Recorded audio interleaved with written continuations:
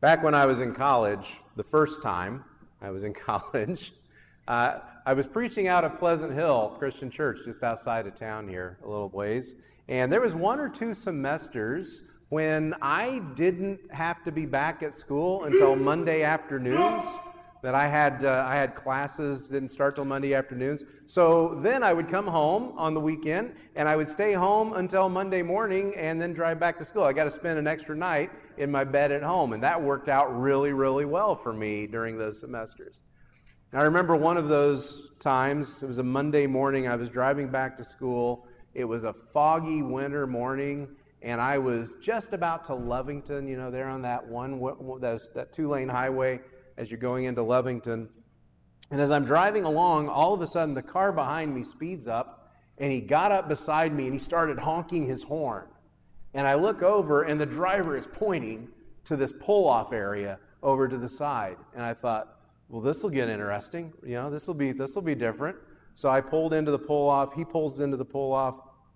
And he gets out of his car and starts walking back to me. And that's when I realized it was Bob. Bob was a fellow student at Lincoln Christian College. He was a little bit older than me. We really didn't know each other, but I recognized him. It's not that big of a campus. I recognized Bob, and I rolled my window down. I said, "Hey, Bob," and he said, "Can I ride back to school with you?" He said, "My car's not very dependable. I can leave it here and come back for it this weekend." I said, "Well, sure, we can." He says his car's not dependable. I was driving my dad's 67 Chevy Impala. But what was more dependable was my dad's mechanical abilities, right? Dad could keep that car running. So Bob loads his stuff in. We get in my car, and we're taking off, and we get to talking. And I said, "How did you know it was me?" And he said, "I didn't." He said, "All I knew was every time I made a turn, that car in front of me made a turn." And he said, "That car in front of me is going the same place I'm going." And then I looked closer, and when the fog lifted, I could see you have the same parking sticker in the corner of your window that I have in the corner of my window. And I said to myself, that guy's going to Lincoln Christian College. And that's how he knew that it was somebody he could get a ride with. Until that day, Bob and I didn't really know each other, but that didn't matter. He knew that the guy in front of him was going to the same place that he was going. He said, that guy's going on the same road I'm going. He's going to the same place I'm going. Therefore, I can trust that guy. I can trust him to help me out. It would be wonderful if life was always like that, wouldn't it? It would be wonderful if we could always trust that those people are on the same path as us, and we can trust them. We can always trust them to help us out, especially in the life of faith, especially in the life of the church.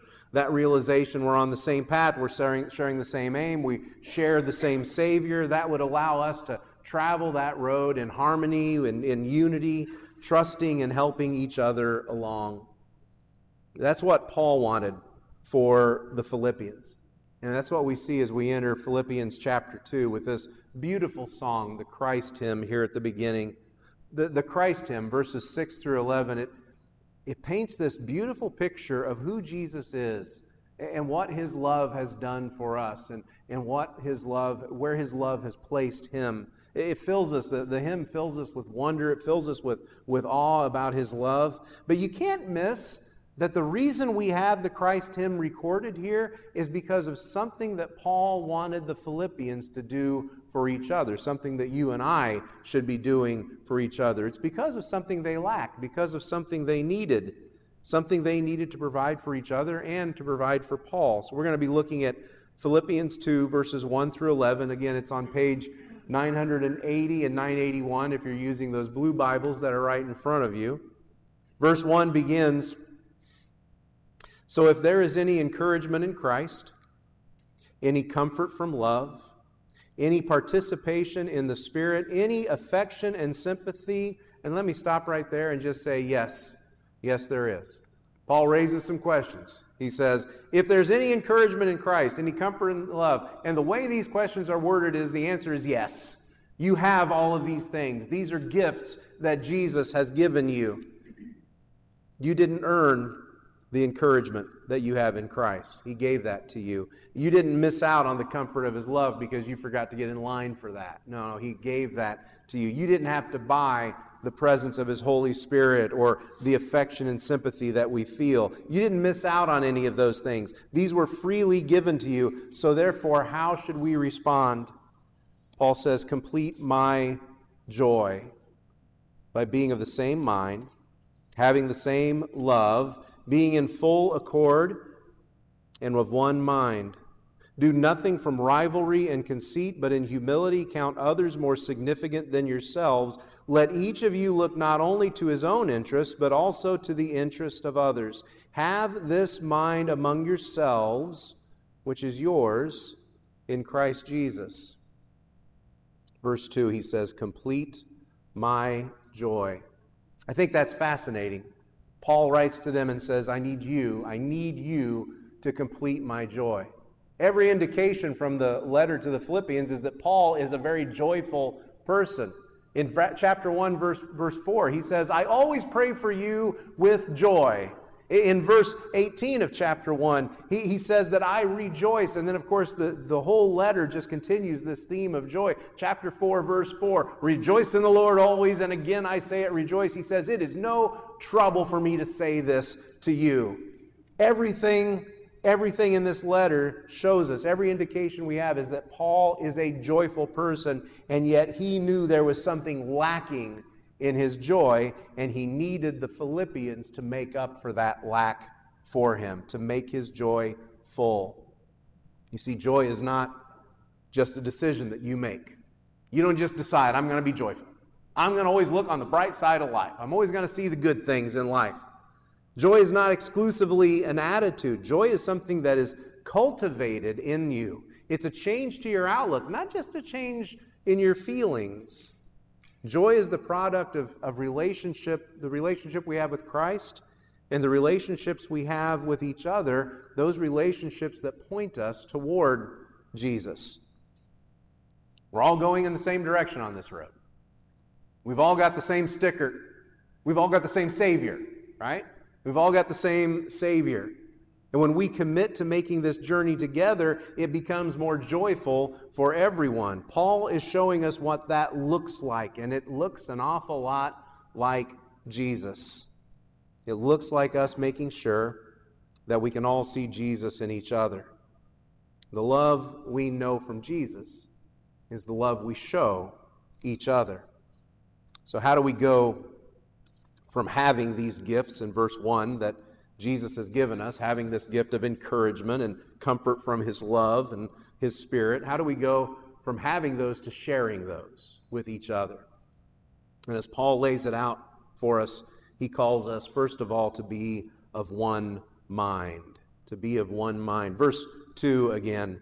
Complete my joy by being of the same mind. Being of the same mind. Some of your Bibles, I think it's the NIV, says being like-minded. Either way, we kind of get an idea of what it means, but let me tell you what it doesn't mean. Let me tell you what it can't mean. It can't mean that you and I have to agree on everything. It cannot mean that you and I have to agree on everything. We agree with each other on everything. And I think that's really good news, that we don't have to agree about everything. It is not uniformity, it is unity. Uniformity never works. You and I are not built to uniformity. We're not built to work that way. Does anyone want to share what their pant size is? And then we all see if we can fit in those pants? No, I don't want to either. We don't all wear the same size pants. We don't all like the same things. We don't all like the same foods, although I think you're going to like my tacos today. We don't all share the same likes and the same dislikes. The call is it is not to uniformity. Rather, the call is to not be disagreeable. It's a commitment that says, my love for you is more important. My love for you is more important to me than my opinions, even my dearly held opinions. Now that may be the most foreign statement you can find to 2021 right now. That may be the most foreign statement, the most foreign idea about 2021 that there is, because today we definitely love our opinions, and we may love our opinions more than we love other people. I've heard people say, I don't know how you can be a Christian and believe this. I don't know how you can be a Christian and believe that, as though these things are tests of faith. I don't know how you can be a Christian and vote for, and I've heard it on both sides, left and the right. I don't know how you can be a Christian and support that. There's a real problem with that attitude. I hope you hear that there is a real problem with that attitude. Because when our opinions become tests of who is in and who is out, we've made idols of our opinions. We've elevated our opinions to where they become our gods. You can't do that with Jesus. You add anything to Jesus, you've diminished Jesus. You take away Jesus. That's dangerous. Your opinions, my opinions, our opinions don't save us. Can we disagree without being disagreeable? That is what it means to be of one mind. Instead of letting my opinion rule or your opinion rule, we're going to let love rule. A couple of weeks ago on Facebook, I posted an article. It was a theological article. Particular tiny little theological point, and I appreciated what the author said about it because the author happened to agree with me. And so I appreciated what he wrote. And so I shared it with my friends because I said, this guy articulates this well, he's written it down well, and I wanted to share this. And many of my friends liked it, and they shared it themselves. They said, this is really good, he's done a very good job with this. We all appreciated what he had said. And then one of my friends wrote and said, this guy has no idea what he's talking about. That's not what that scripture means. That's not what this means. He says, I don't agree with this at all. And then he said, Brett, you and I need to get together and talk about this and maybe have a cup of coffee. And I responded and I said, well, we can get together and talk about it, but you're going to find that I agree completely with what this article says. That's my opinion. That's my position on this. But even if we disagree on that, you and I are still going to agree on a good cup of coffee. And he wrote back almost immediately, said, you're right. He said, these little issues don't mean anything. They don't amount to anything, but you and I are going to have a good time drinking coffee. I responded to him and I said, how dare you? How dare you? This is the internet. Your opinion means everything. You can't let people think that your opinion is not important. We got a big laugh out of that. And what I loved about that exchange that we had was that so many people just loved our exchange. They liked and loved our exchange because they saw that our opinions, even though they were different, our opinions didn't divide us. Our opinions were not our gods. Our opinions really didn't matter. We were going to continue to love each other. And we're going to get together and we're going to have coffee and we're going to discuss that. And it's okay that he's still wrong and I'm still right. That's fine. He'll be okay. But I love that we could discuss these things. Are you willing to lay down your opinions, or even some dearly held opinions? We've got some dearly held opinions. Those down for the sake of unity. Look at the next verse. Look at verse 3. Do nothing from rivalry or conceit. Conceit. But in humility, count others more significant than yourselves.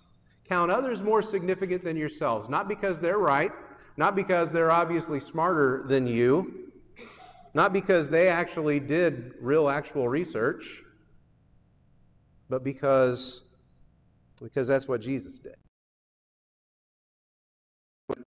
For you, that's what Jesus did for them.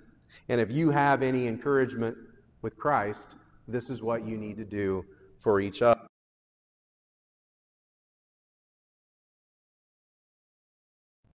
Disagreements that we have about politics, disagreements we have about COVID, disagreements we have about vaccines and viruses and masks.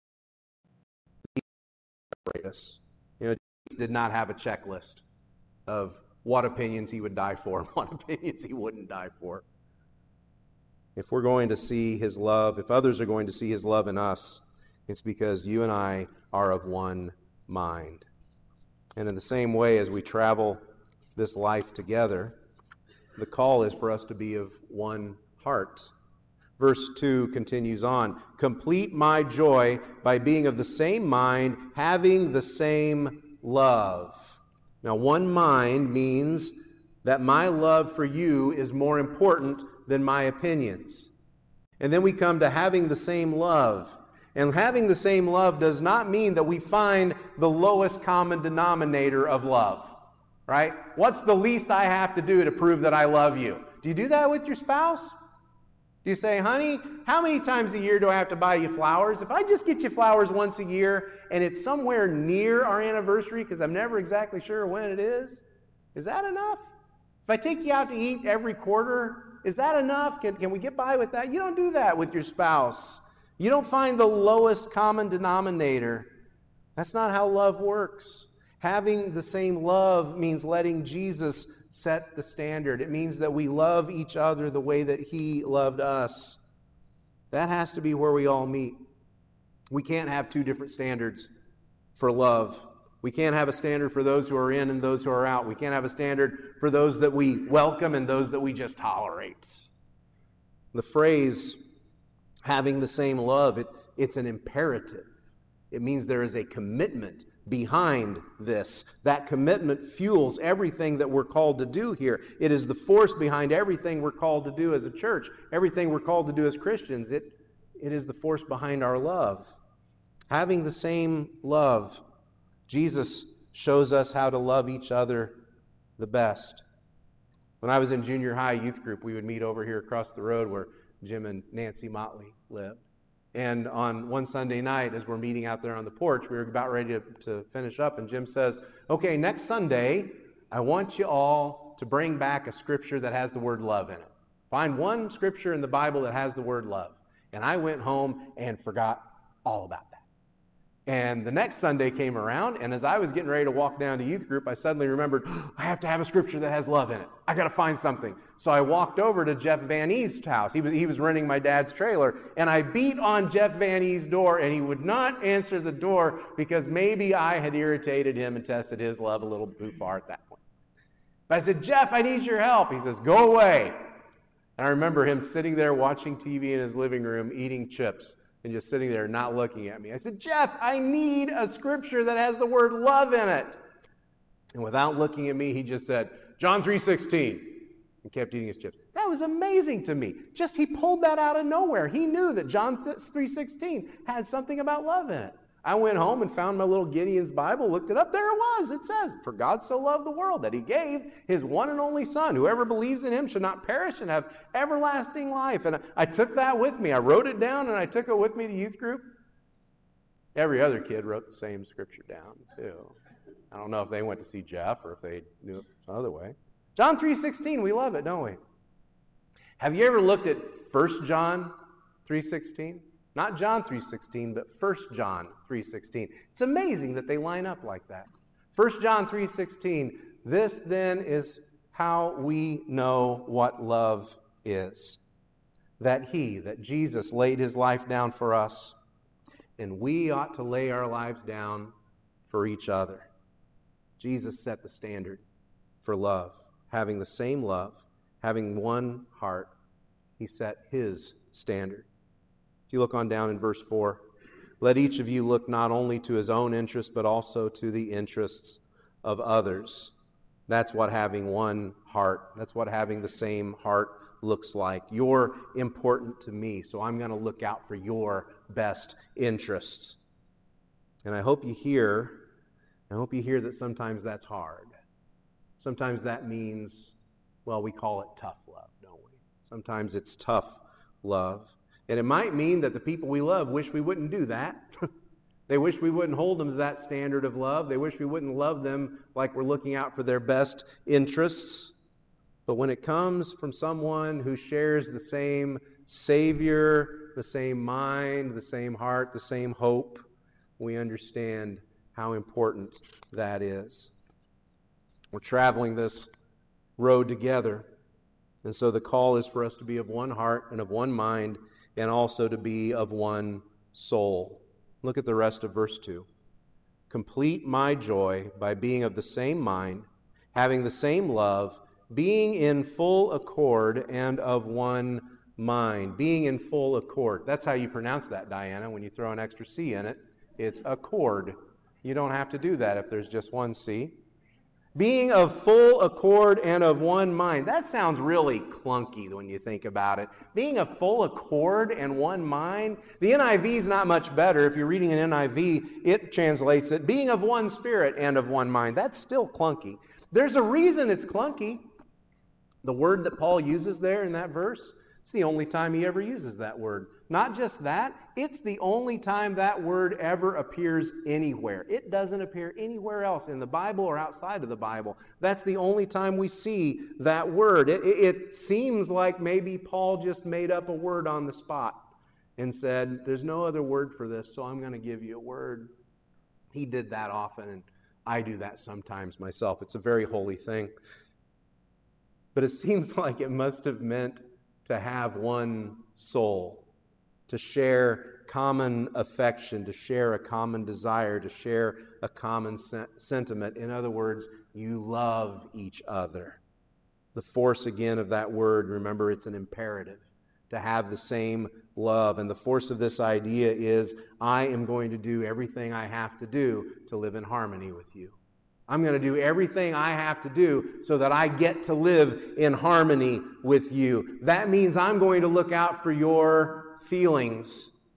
I'm going to look out for your feelings even when I don't have those feelings, even when I don't share those feelings, even when I don't understand your feelings. I'm going to look out for your feelings. And again, that may be a very foreign idea in 2021, but I want to remind you, other people have feelings, and they're just as valid as your feelings.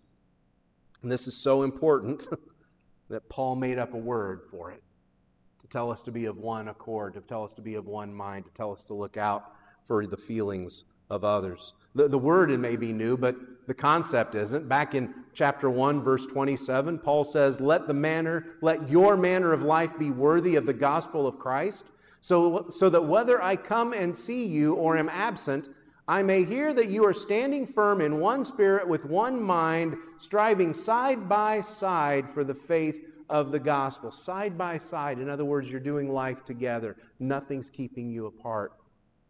A little later on in Philippians, in chapter 4, verses 2 and 3, we're introduced to two ladies in the church. Their names are Euodia and Syntyche.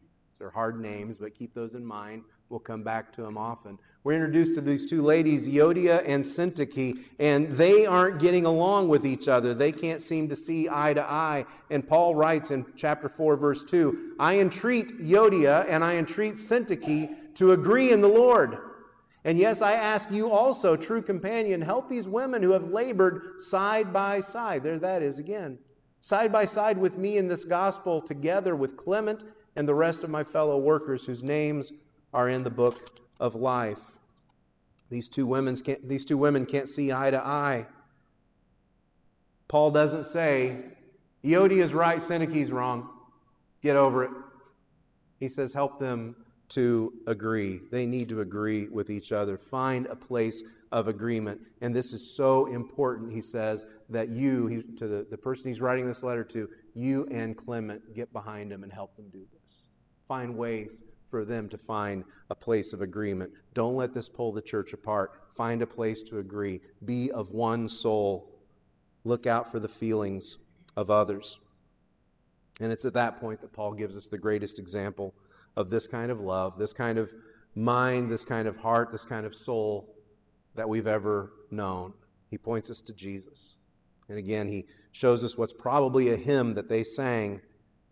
But at this point, his point is, if you can be of one mind, if you can say that my love for you is greater than my opinions, if you can be of one heart, if you can let Jesus' love become the standard for all of us, if you can be of one soul that looks out for the feelings of others, then your church is going to look a lot like Jesus.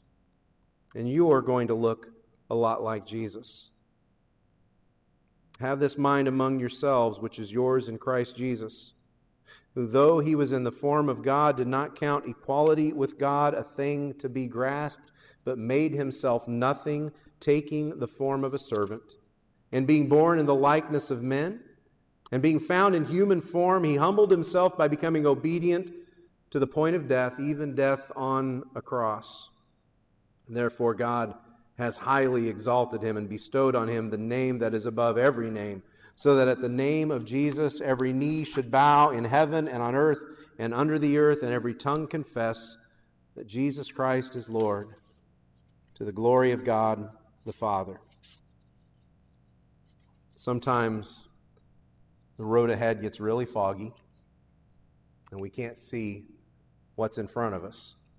Sometimes we don't think we can make it down the road. We're afraid we're going to break down somewhere along the side, and we'll just be left there. But if we remember we're all going the same direction, that we are all traveling together, we've all got the same sticker in our window, we've all got the same Savior, then we'll see each other home. And Jesus will be glorified. Name above every name. And long after our opinions and long after our arguments have turned to dust, we will be together. And we'll be with Him. Let me pray, and then we'll share communion. Father, we thank you. Thank you for this wonderful example we have through your Son. Lord, we thank you for the love that He lived and died by for us. And we thank you for the call. Lord, it would be too much on our own, and yet you call us together. You call us to commune in Him, and you call us to find not only our hope, but to find our identity in His presence. I pray today, Lord, that those we've encountered would, when they encounter our thoughts, when they encounter our opinions, when they encounter our feelings, I pray they would encounter Jesus. And we thank you for this bread and this cup that remind us of His presence and remind us that just as we take these into our body, we take Him into ourselves also. It's in Jesus' name we pray. Amen.